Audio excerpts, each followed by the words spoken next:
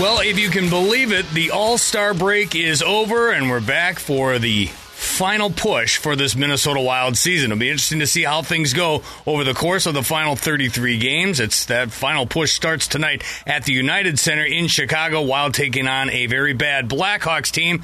A chance for the Wild to get a very badly needed victory. Out there at the United Center, the radio tandem of Joe O'Donnell and Tom Reed are standing by. Gentlemen, I trust the All-Star break was good to both of you. Sure was. How you doing, Kevin?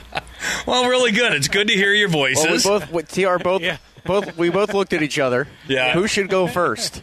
And who told you that, Kevin? Well, I just assume that getting an opportunity to, whether it is to spend time with your kids for Joe or spend time at the pub for you, that would be a welcome opportunity. It's been a week and a half since we were last saw this Wild team on the ice. You know, it's really interesting. When you start the season, you get in training camp, and you're really excited. You get to the Christmas time, and it's a break, which is nice. Then you get into January, and all of a sudden it becomes the dog days. You really get tired, and it's long and so on, and all of a sudden you're looking up. Here comes the All-Star game, and then all of a sudden you got the deadline for the trades and so on, and it goes really fast. But there's that certain time in January, I think it gets a little bit stale for everybody, not just for the players, I think for the fans too. But they're looking for something big to happen for Minnesota, and hopefully it'll start here tonight. Joe, it's too bad the way they went into the All-Star break. They had an opportunity to make some noise. After that win over Washington, they had two cupcakes on the schedule. I don't mean cupcakes, but Nashville and Anaheim are right there for the taking. You beat the Predators, you're within two of the final playoff spot in the West,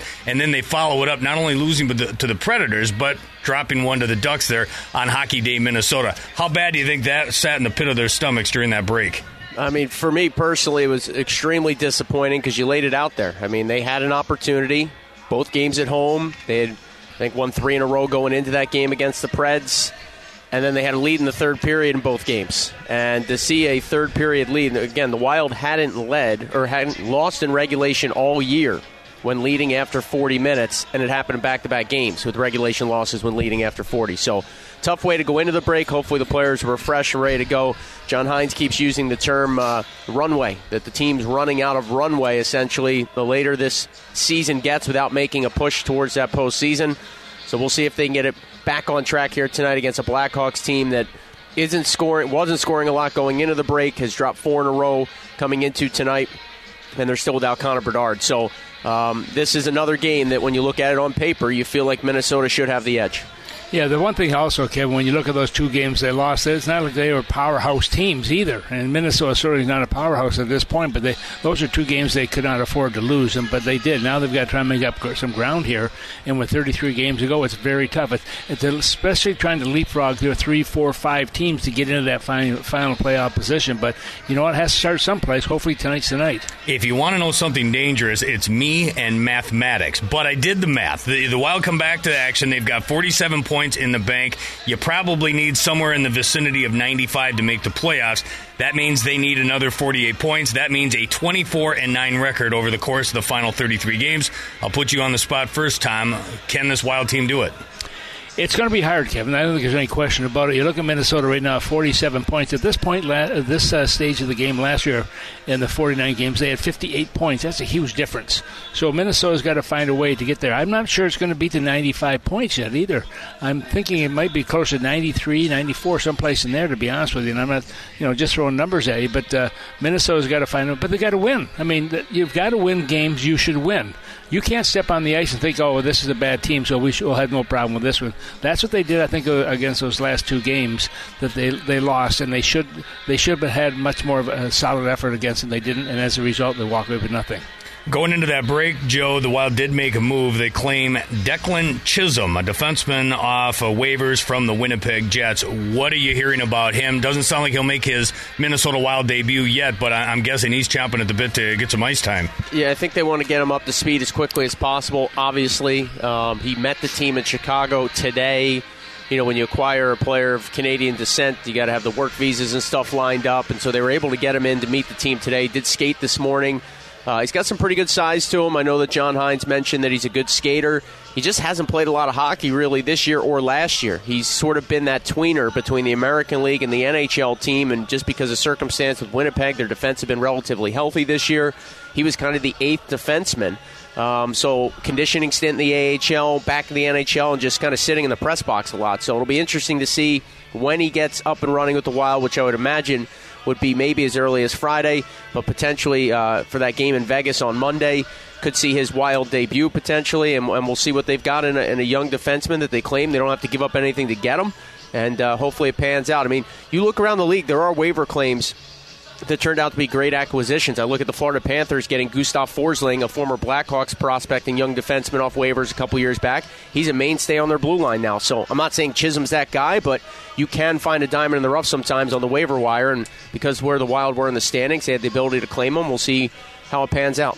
Chisholm will not make his Minnesota Wild debut tonight, as mentioned. No Jonas Brodin either. He's got that sickness. Did skate this morning, but he will sit this one out, and it sounds like there's a good chance he'll be ready for Friday's game against Pittsburgh here in St. Paul. However, Tom, the Wild do get Lou Nanne's grandson back, Vinny Lettieri, part of that slew of injuries that happened right around the first of the year. The Wild haven't been the same since guys started going out of the lineup. It started with him and that broken foot. Good to get number 10 back out there. Yeah, it really is, Kevin. You look at him, he's played 19 games this year, picked up 4 points, 3 of those being goals. But I talked to him this morning at practice also, and he was saying that it still bothers him. He says, not enough to keep me off the ice so I can still play. So hopefully he'll give some energy to that group as well. He's looking to play. He wants to make a name for himself right now, but the thing against him also, he's 28 years of age, so he's got some catching up to do, and almost 29. In fact, I think he is he 29? Yeah, he's 29, just turned 29 on February the 6th, so he's one of those guys also that will bring a lot of energy and hopefully get some points for his team along the way. And Joe, I know he's going to play on the fourth line, so how big of an impact can you have? But I really enjoyed watching Vinny Lettieri when he was healthy, and now having the opportunity to get back out there, I'm anxious to see him pick up where he left off. Yeah, I agree. The skating, the forecheck ability, he was just sort of reliable. And when he goes out of the lineup in late December, you're maybe not thinking it's a huge loss, but I think ultimately when you look at it, it was a pretty big loss. This Wild team doesn't have a lot of depth because of their salary cap situation, and to lose anybody that's been a regular in your lineup for any length of time has just been damaging to this team. So glad to see Vinny Lettieri back, celebrated a birthday yesterday, turned 29, and hopefully he can provide a little bit of a spark. It looks like he'll play with Jake Lucchini and Brandon Duhaime tonight. Yeah, and they brought up Adam Beckman just in case Lettieri couldn't go. Beckman won't be in the lineup tonight, Tom, but it sounds like when he does get that opportunity, boy, oh boy, he better make the most of it. Well, he has to, Kevin. He's played 4 games this year, I believe, and has not really done what they want him to do, so hopefully he'll have a chance to make something happen here. I saw he's got a big smile on his face just being up here. I can tell you that. He's a happy-go-lucky kid, but at the same time, you want to play at this league, you got to produce. All right, Joe, so you got the Chicago Blackhawks on the docket. One of the talking points, of course, is their Rookie of the Year candidate in Connor Bedard. I'm going to have Pat Micheletti on in about 45 minutes from now, and to him, it's no question. Brock Faber has leapfrogged over Connor Bedard and, in fact, is already in the National Hockey League Hall of Fame. He thinks that highly of Brock Faber. Has Faber closed the gap between Connor Bedard for that Calder Trophy? I mean, I think he has. I've been saying that for weeks and months now. Especially when Bedard got hurt, it's sort of like, all right, the kid hasn't played that much hockey. How much stock can the voters put in at year's end if he misses 20-plus games on the season? But, look, we know how this thing goes. We know how much the league thinks of Connor Bedard and his future. I believe it's just going to be really difficult for anybody on the national stage to start talking about Brock Faber as long as Connor Bedard's got 4 limbs, whether he's on the ice or not. So I agree. Faber deserves a lot of recognition and consideration at this point in the season when it's all said and done. I think he's certainly top 5 in Calder voting. But Bedard is skating, could play as early as maybe the next game or two for the Blackhawks. Tonight will be the 12th straight game he's out. I think when he comes back, I mean, if he has any type of production and health, I just don't see how ultimately he's not the Calder Trophy winner at season's end. I don't agree with it, but I just think if he ends up playing like somewhere around 60 games, I think ultimately he's the guy. I was talking to Kevin Gorg yesterday, and I said to him, it's like a horse race. Just because a horse breaks out of the gate and is in first place doesn't mean he's going to wind up in first place at the end of the race. So you got to compete all the way around the track if you want to be that winner. That's what I'm saying. And Bedard's terrific, no question. If he wasn't hurt, he might be how far ahead, we have no idea, if anything. But I think when you look at Faber, you look at Rossi, these two guys have really stepped up and really have contributed to this hockey club all the way through, almost at the 50-game mark. That's a analogy I'm sure Kevin Gorg understood, TR. Yes, he did. He was a betting line in that one. I was going to 100% say, if anyone can understand betting analogies and metaphors, it's one Kevin Gorg. But I came up with that, not him. I know, but he loved it, I'm sure. He probably, his eyes probably got big. He said, oh, my goodness, you're going to talk horses with me? The other part about this, Tom, though, you look at the Chicago Blackhawks, and yet it's almost by design that they're trying to bottom out once again. Already they have Connor Bedard. Now they're going to get another high draft pick. It'll probably be this Macklin Celebrini kid out of Boston. They're going to drive us into the ground here again with this Blackhawks franchise. After they get through these couple of years of grossness, they're going to add some talent here, and they're going to be a monster to contend with again. Well, they are, but there's no guarantee it'll be number one draft choice either, even though they may wind up the bottom team in the hopper because of the fact they do the drawing of the ping pong balls. At the same time, if you remember what happened when they picked up Kane and Taves, how good this team became. Then they had a couple of defensemen and so on. They really built, and as a result of that, won 3 Stanley Cups from 2010 and 2015. So it's a team that is it's an opportunity for them to get somebody good, and they know that they're going to be near the bottom of the hopper. Now, who's going to get that number one choice remains to be seen, but they certainly have a good one in Bedard, and we'll see what happens at the end of the year. I'm going to let you go on this note, Thomas. After I cut you loose, I'm going to bring on a guy by the name of Kevin Allenspach, and he's a guy that wrote a brand new book, and it's about the 1990-91 Minnesota North Stars. It's a detailed book. Badano's got the foreword, Royce's got the whatever you call it on the back end of the book, but it's a thick book talking about that run there by the North Stars 2 years before they left town. What do you remember about the amazing run they had that year? Yeah, they were very, very good, no question about it. Of course, they went against Pittsburgh, and Pittsburgh was a pretty good hockey club at that time, the talent they had. But he's going to do a book signing in my pub coming up here very soon as well. I'm not sure the exact date, so we'll see where it is, but we're giving him that opportunity to sell his book, and hopefully that was a lot of fun for a lot of people. I remember Bob Kurtz and I doing the finals in 81. Yeah. And, of course, all the changes were made and so on, and they had a different crew doing it in 91. But, boy, it's just a treat to be there, and there's a lot of good memories for those players and for the fans. Tom, Joe, welcome back to the airwaves. We look forward to hearing you guys here shortly as we get ready to drop the puck. Thanks, Kevin. There they are. Thanks a lot, Kevin. Out at the United Center. Man, I miss those guys, don't you?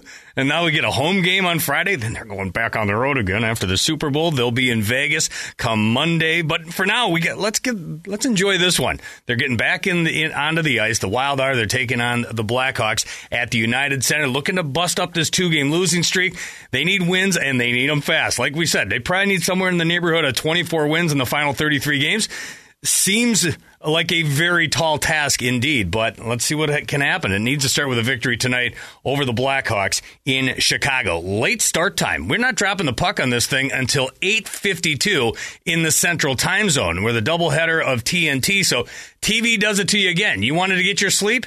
Blame TV. Radio's there ready and waiting, but because we got a little extra time, that gives us some moments for an extended pregame. Talked about the fact that we're going to talk to Kevin Allenspach next. He's going to talk a little bit about the 1990-91 North Stars, talk about his brand new book. That'll be great. I checked in with Marc Andre Fleury earlier this week to preview Marc Andre Fleury night. That's coming up on Friday. Get your tickets. That's going to be fantastic. Crosby and Malkin in the house, and Marc Andre Fleury being honored for 1,000 games in the NHL and 552 wins. That'll be cool. Plus, we'll wrap it up with Pat Micheletti right around, 8 o'clock or so, probably about 7:45. We'll get him on the air and talk about a lot of the things we just talked about with Tom and Joe, but we'll also talk about a little NHL as well. Maybe we'll bring Brett Blakemore into the conversation. Maybe we won't, but he's here, and so are you. Get ready for some North Stars talk when we continue with an extended pregame here on The Fan. Hey, this is Jonas Brodin. It is an extended Minnesota Wild pregame. My name's Kevin Fallness, live from the Bob Kurtz Radio Center. I'm in St. Paul in an empty XL Energy Center. That won't be the case come Friday when the Wild host the Pittsburgh Penguins on Marc Andre Fleury night, but for now, I'm literally all alone. I think they're doing some painting across the hall. Someone somewhere might be doing something clean, but there's nobody down here. And honestly, I don't know that I'd have it any other way. This works just fine, but it gives me an opportunity to go to the phone lines and check in with my good buddy Kevin Allenspach. He's got a new book out called Mirage of Destiny, the story of the 1990-91 Minnesota North Stars, and it's going to hit the shelves here on February 20th. Kevin, thanks for joining us and sharing a little bit of your time. Absolutely, Kevin, and I miss you. I mean, I spent so much time down at the XL Center from when the Wild came in back in 2000 until probably the mid-2010s there when I was covering hockey for the St. Cloud Times, and certainly spent time with you and Tom Reed and Aaron Sickman and everybody else in the press box. I miss those days. Well, now I know you're selling something because very, very rarely does someone say they miss me. So you've been exposed. I can appreciate, though. I mean, you've certainly got a long history there, and I'm sure, like you say, it's comfortable for you whether the team is on the road or at home, and I'm sure it's going to be pretty pumped on Friday when Pittsburgh comes in. Yeah, no doubt about it. Also pumped for this book. You were nice enough to send me one early, so I got an early advance copy, and holy moly, this thing, I'd love to know what went behind the scenes to go from the idea to the completion, because this thing is not only thick, it's detailed. It's like you have every second of that season from training camp all the way through when they were bounced by Pittsburgh at the end of it and everything in between. How'd you do all this? Well, and I didn't intend for it to look like a textbook, and that's kind of the way that it turned out. And I'm sheepish to say that, believe it or not, what you see there in print is probably about maybe 2/3 of what I had to begin with. And the publisher said, no, we got to cut this down. But I guess it's sort of the Cliff Notes version. I was in college at the University of Minnesota that season in 1990 and 91, and I was fortunate enough to get an internship. I was a PR intern with the team, and at that point I was pretty sure that my future was in media. I kind of knew that I wanted to be a sports writer, but I could not resist the opportunity, and you have access to it all the time, to be on the inside of a major league sports franchise. And that's just so different from when you're, a reporter covering the team. And so, I was fortunate enough to get that opportunity. And of course, many people may know, or I guess maybe younger ones do not, the team that year, was not very good. There was a change in ownership. Norm Green had just bought the franchise. People were not showing up. And then about halfway through this sort of dismal season, this really, forgettable year, all of a sudden the team started to win at home a little bit. And, it was a much different NHL back then. It's hard to compare, the league and the outlook for the North Stars at that time with what it is today with the NHL and the Wild. But like I said, they started to win just enough down the stretch. You only had to be in the top 4 out of your 5 teams in the division, so they basically had an 80% chance they were going to make the playoffs anyway. But then they go through this gauntlet, and they started upsetting teams in the playoffs, and as that went along, the state of Minnesota caught fire for playoff hockey, and you've seen that occasionally, at least with the Wild, and it was almost like fans were on a drug. It was an unbelievable run, no doubt about it. This is Kevin Allenspach who's joining us. He's got a new book out, and it's called Mirage of Destiny. He's detailing and chronicling the 1990-91 Minnesota North Stars, and he basically has every second in it. And a lot of guys are quoted, and the memories of Lou Nanne, Mike Modano's quoted in there, saw Neil Broughton. I mean, just the names keep flooding back into my memory the more I page through this thing. That must have been fun to relive that magical run for yourself as well. Right. I guess, my motivation for this, like I said, I kind of knew that my future was in sports media, and that I wasn't going to wind up, working, in PR for a franchise. But, as I saw what happened that year, it was this rags to riches story. And unfortunately, they got to the finals, and a few things kind of conspired against them, and they did not wind up winning the cup. And then, even stranger than that, then less than 2 years after they were playing for the Stanley Cup, the team is gone. Norm Green took them to Dallas, and so it was just this this whole convolution of all these things that really almost like they came out of Hollywood. I mean, there's just so many things that are like really weird stuff that had happened. And I was like, when I left that spring, I was like, somebody should write a book about this. And, it was always in the back of my mind. And I had written, I remember during the course of my career when I would run across Neil Broughton or some of these other guys, when I was a sports writer, I would write columns or write stories occasionally, kind of dredging this up.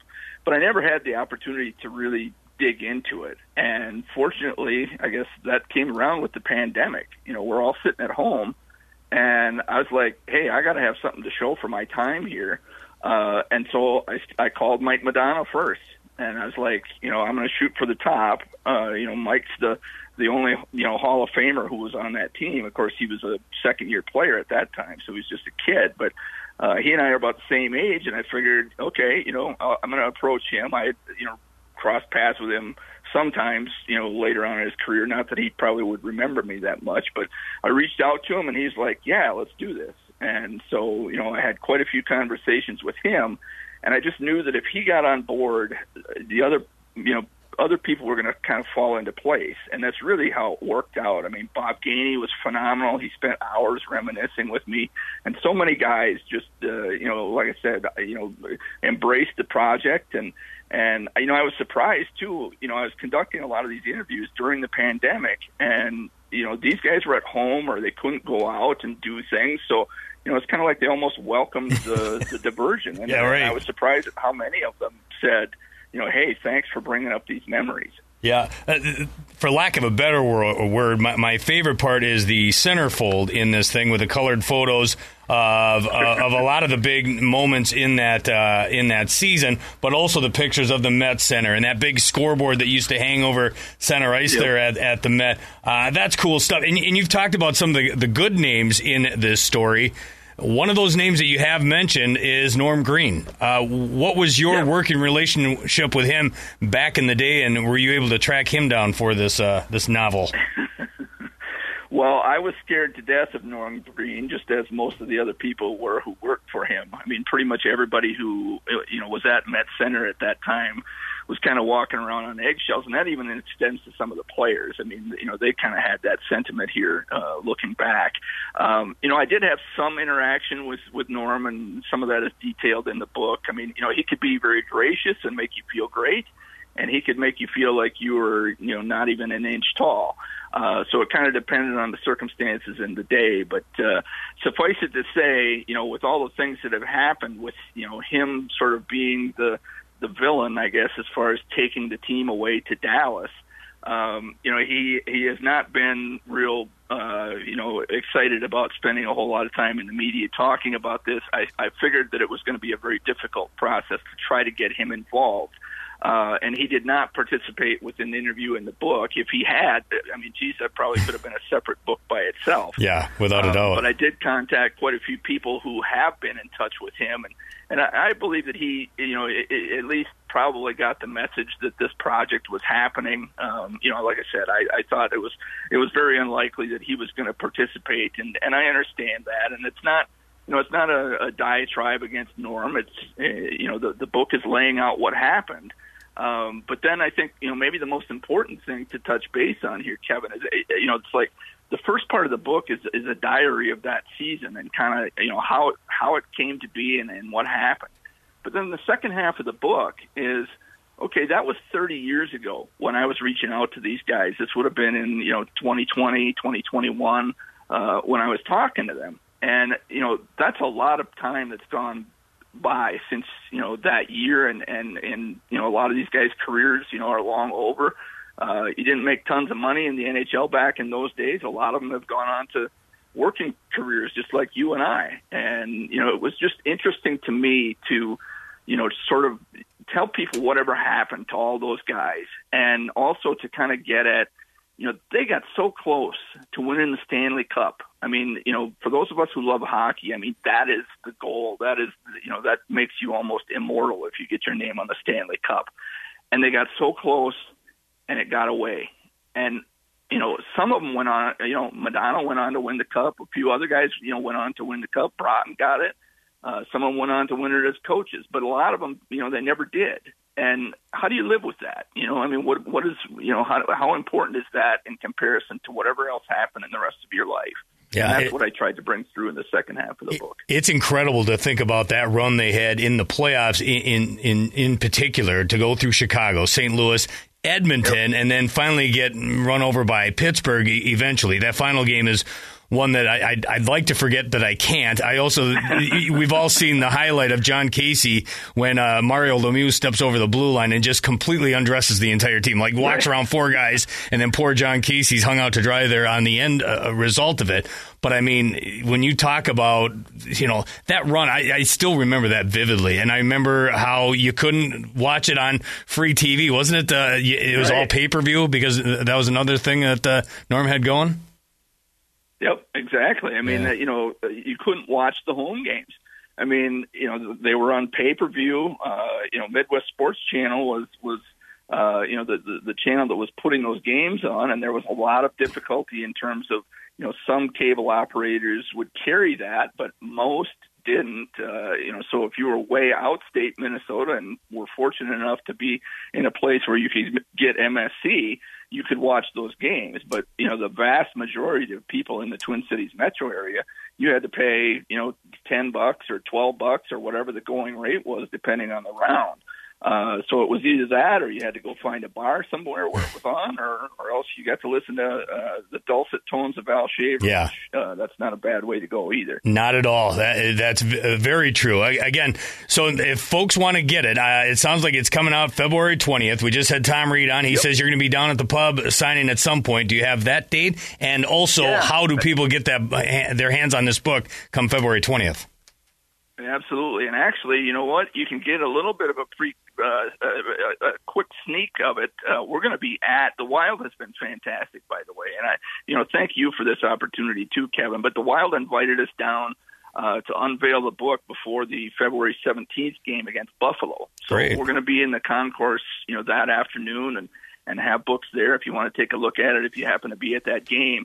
Otherwise, you mentioned the day that the book actually launches is going to be February 20th, and it'll be available.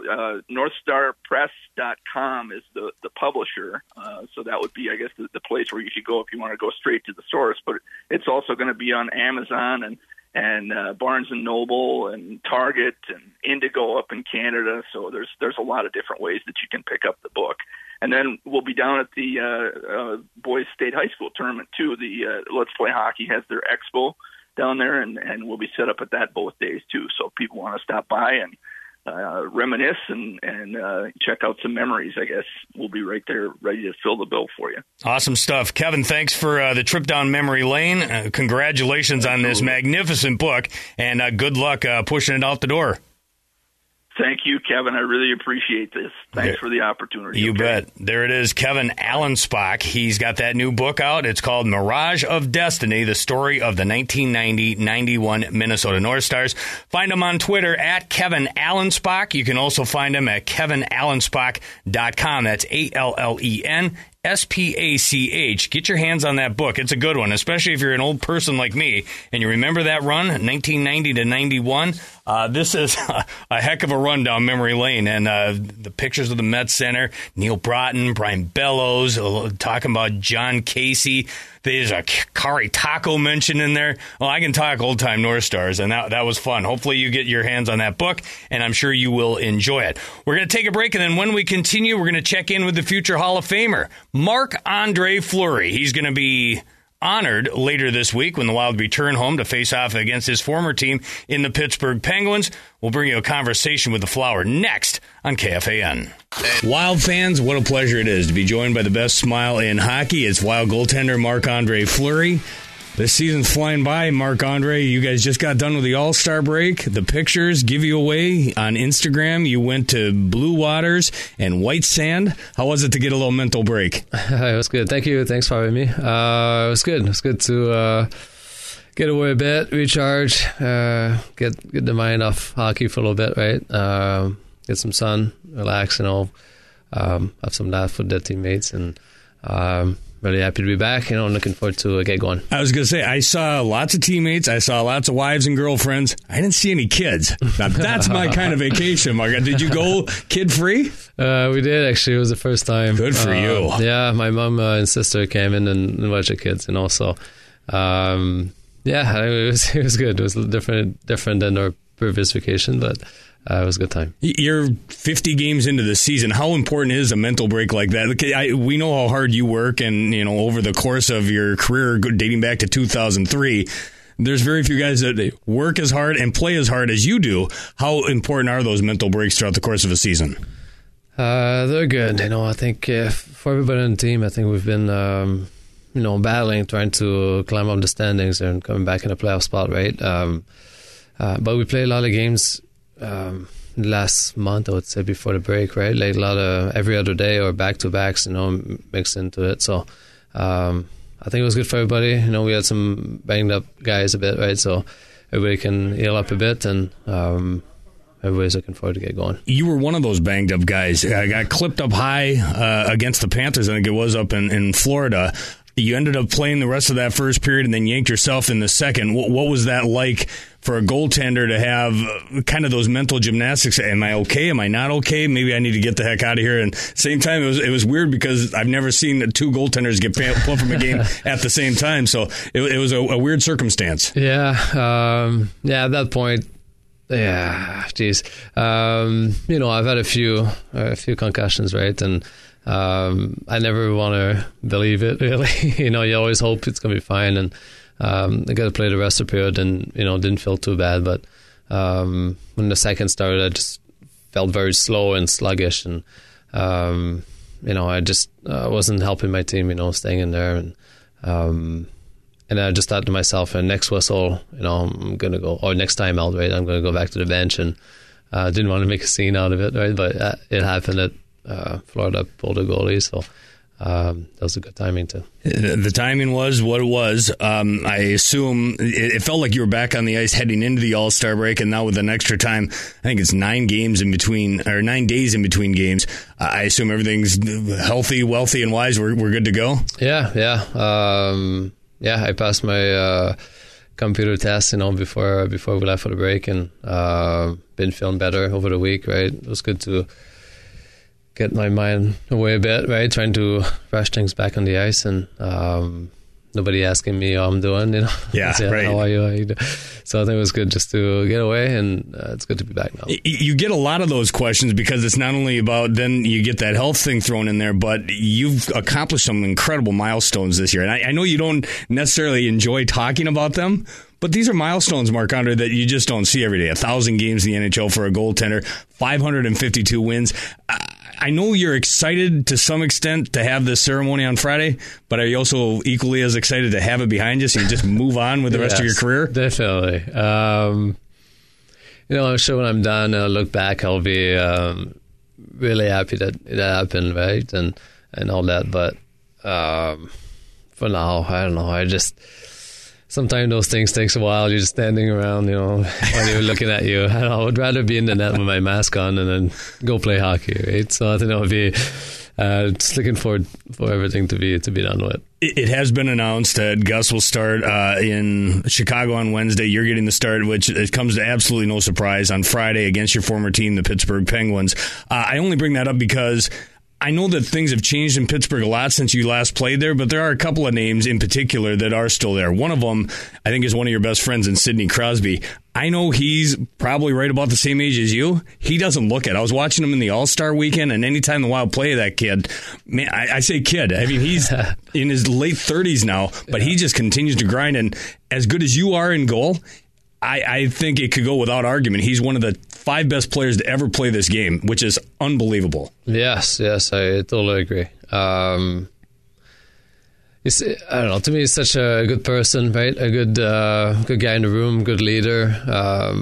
Even when he was young, he came into the team and maybe didn't say as much then, but just by the way he worked every day in practice and games, his intensity. He's a guy that plays hard all over the ice, right? Like 200 feet, and guys gravitate towards that, right? Like in practice, we had so many battles, just you have to try your best because he is too, right? And we had a lot of good battles, trying to, from making save and him scoring, right? But he does that with everybody. He goes play the puck in the corner, and then they'll make it hard on the D, right? And the D has to step it up, and I think everybody has to follow his lead that way, and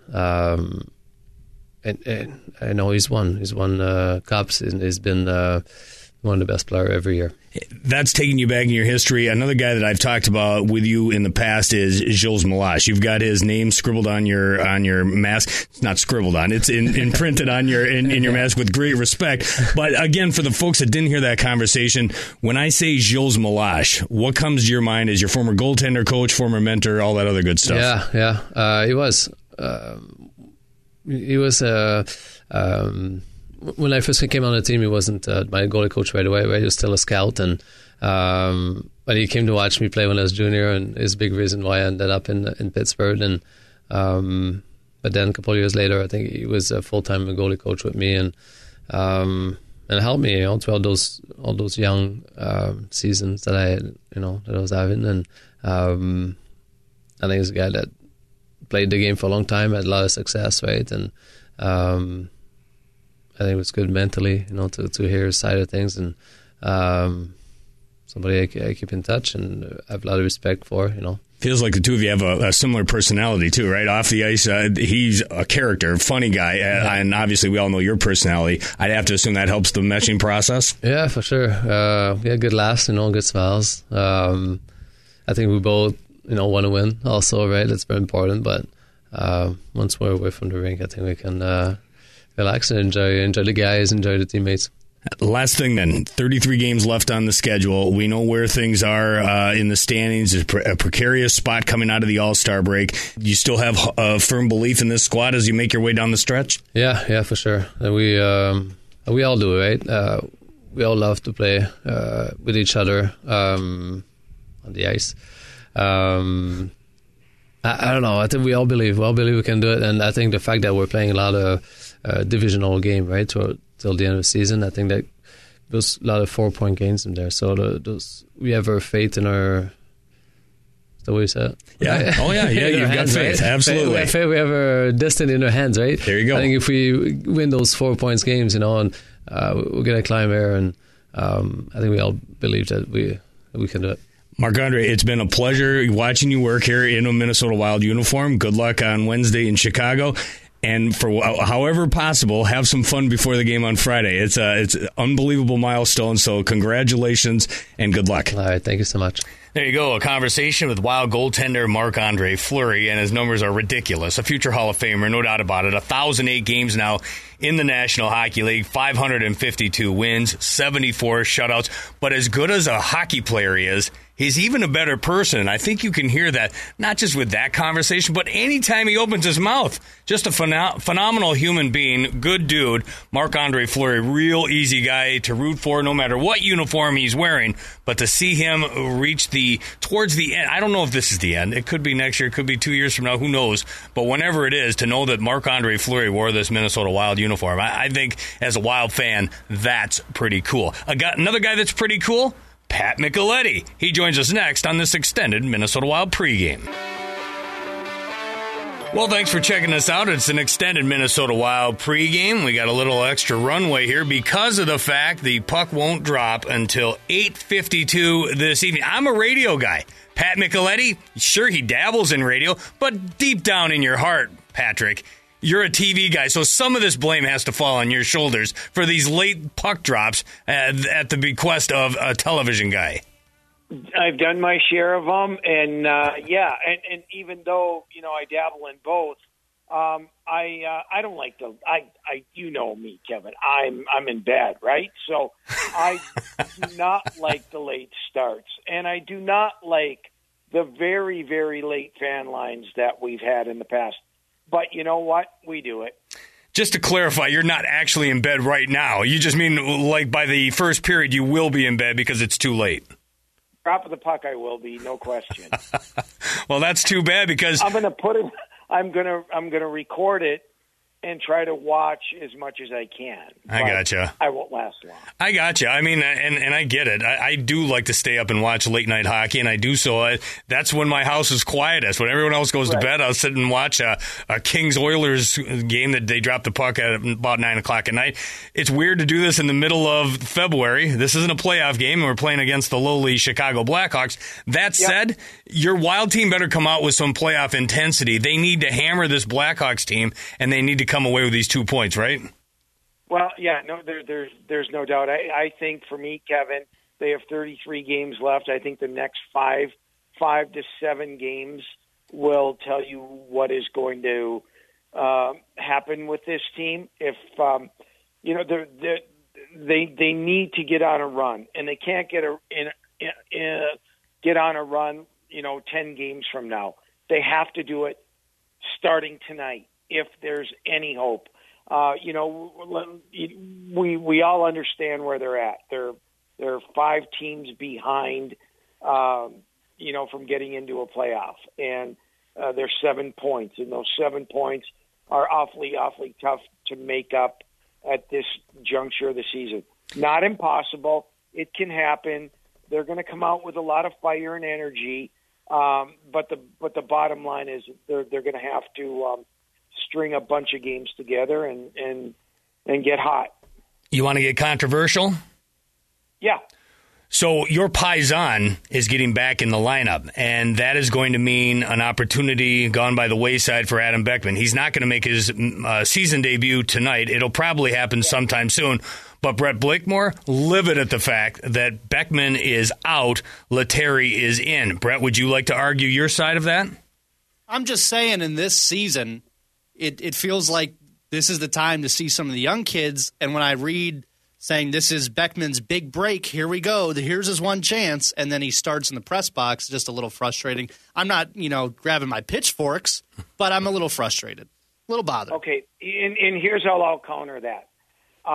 Right now, what they feel, and you can criticize their choices, but what they feel is the best team to put on the ice to try to get back in this thing is what they're doing. Now, I don't think Beckman's going back down anytime soon, and in fact, I think you're going to probably see a boatload of him if things do not go well in the next 5 to 7 games. He's going to get in there. The hope by all the fans were, somebody knew. We haven't seen him. There was a lot of hype on him. Give him a chance, see what he can do. There's probably validation to that.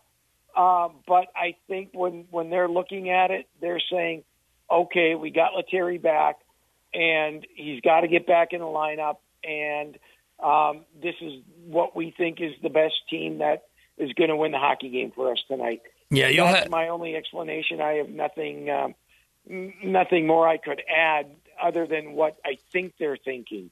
I had this conversation with Joe and Tom to start the show here at the top of the hour there, Patrick, and the return of Vinny Lettieri. I know he's not Kirill Kaprizov. He's not going to have a top 6 impact on this evening, but before he went out of the lineup, even playing in that fourth line role, I liked what he brought to the table, and I think there's been a void missing there without him out there. What have you liked about Lettieri in a Wild uniform, and what are you anxious to see from him in his first game? He's missed 14 games with that injury. Well, I'm going to come right out there. I'm biased towards Vinny Lettieri. I've seen him play. I know him well. I know his attitude. I know what he can do. I thought at times that he was playing with the wrong people. I thought at times that he wasn't playing enough. He plays. He has the ability to score goals. I think he could be better in a top 9 role, and I hope he gets that opportunity because I think there's a lot of upside there. And, so that's what I like about him, and I think he can give this team a jolt it needs in a top 9 role. I don't know if that'll ever happen. See what happens tonight. Wild and Blackhawks. They'll drop the puck at the United Center at 8:52, so about 52 minutes from now. A lot of pregame festivities coming your way between now and then, and of course we'll continue to preview the Wild and Blackhawks. But since I got you on the line, Pat, we talk a lot of Wild. We talk a lot of stuff on Beyond the Pond, 10 a.m. to noon every Saturday morning. Let's talk a little NHL. I've had an opportunity to watch some of the... I said I wasn't going to. I ended up watching a little bit of the All-Star stuff, including the games themselves, watch some of the skills, the draft, so on and so forth. But I'm wondering, in your opinion now, when you look at the Western Conference and the landscape, especially considering what the Edmonton Oilers just went through and having a 16-game win streak halted. You still got the Colorado Avalanche. Who's the team to beat in the West in your mind? Whew. I tell you, I like Colorado. Colorado went through a phase during and we talked about this, Kevin, when Devin Taves called out his teammates. Yeah. And that seemed to turn everything around a little bit for him. And I think, I think right now McKinnon is the best player in the world. Or he's playing at that level. There's so many good players, and I hate saying, "Oh, this guy's the best." There's a bunch of the best, but I just think he's on a level that is just out of this world. And I think they are probably destined to make some type of move at the deadline that is going to boost their team. And it'll be interesting to see what some of those other teams might do to counter that. And I'm talking the LA Kings. I'm talking the Edmonton Oilers. And so but right now I have to favor Colorado.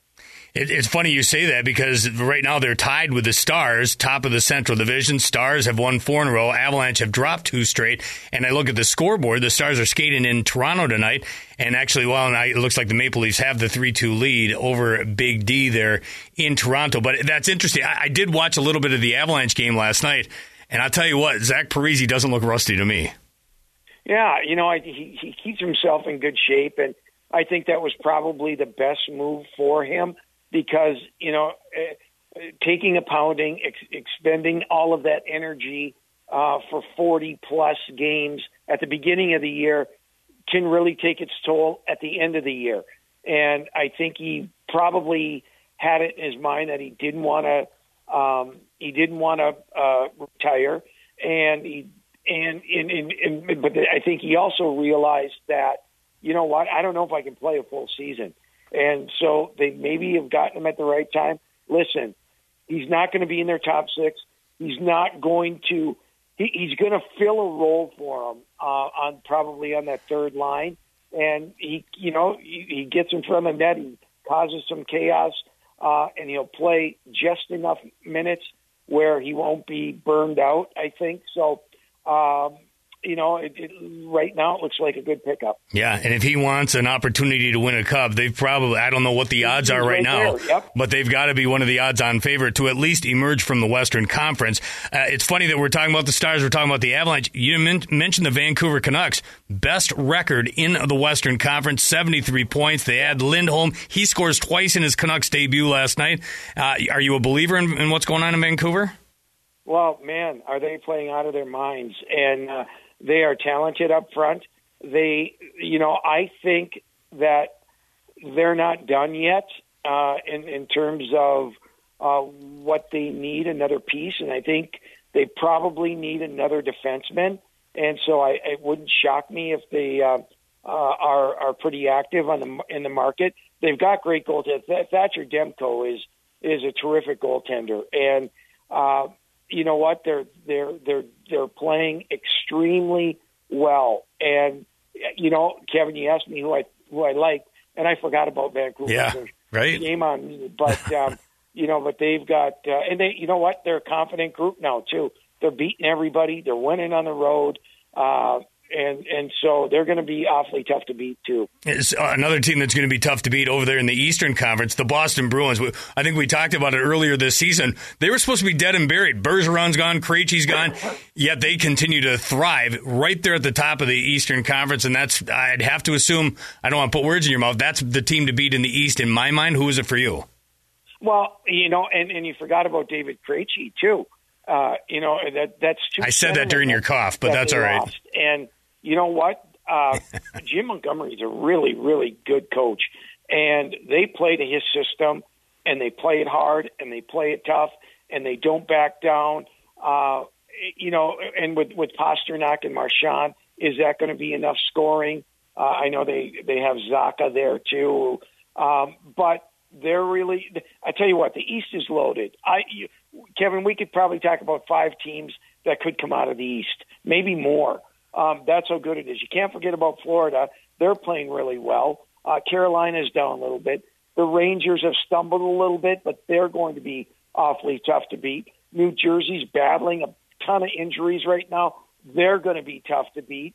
And so the Eastern Conference, I think those playoffs are going to be just phenomenal. Real quick about your Golden Gophers. I know there's a big one coming up this weekend at home against Penn State. They got them Friday night at 6, the rematch Saturday afternoon at 3. We talked a lot about their overtime win over Bucky in Madison on Friday. Follow that up with a 1-1 tie in the rematch on Saturday night at the Kohl Center. How'd you feel about your Gophers over the course of the weekend? Well, they're dialed in now, and they're playing the way Bob set out to be from the beginning of the year, and the guys are starting to understand how they have to win games, and they're playing really, really well, trending the right way. They have a Penn State team coming in here who's a pain in the you-know-what to play against, but it's not a very talented Penn State team. So, these are critical games. They all are. And, Minnesota comes to play, they'll be fine this weekend. Yeah, you say that, though. They went to Penn State, and they ended up settling for a split. So you say they're not very talented? No, not this year. They're not. They're down a little bit. They don't have enough depth. Their goaltending is a little down. They're certainly not the team they were a year ago, a team that almost made it to the Frozen Four. So, it's put it this way: they're in 6th place in the conference. It's probably where they should be in a very, very good Big Ten conference. But if Minnesota and Minnesota's a different team than when they played them the last time, and so I really think Minnesota should sweep this weekend. So much fun coming up on Friday night. Wild celebrating Marc Andre Fleury's 1,000 games, his 552 victories. Wild fan line afterwards. But you're picking Frank and Wally over. Oh no, you're probably doing a TV, aren't you? No, I got radio this weekend. You got doing the radio, so you are going to work with Frank and Wally. You're picking them over me. You know what? I wish there were 2 of me, Kevin, but there's not. Honestly. But I got you on Saturday morning, so. Hey, one is enough. We don't need 2 Pat Michelettis. Right. One is more than enough. To save you a little bit here, too. Yes. So what do we got going on beyond the pond? You have already someone lined up, and it's going to be a wonderful counter-argument. We have Michael Russo from the Oakland Athletics on. The Athletics. Yeah. We have Adam Wooden from College Hockey News, who will give his opinion on the regional setup, and he's a little different. He's got a little different perspective than our good friend Brad Schlossman from the Grand Forks Herald. So interested to see what he thinks on that.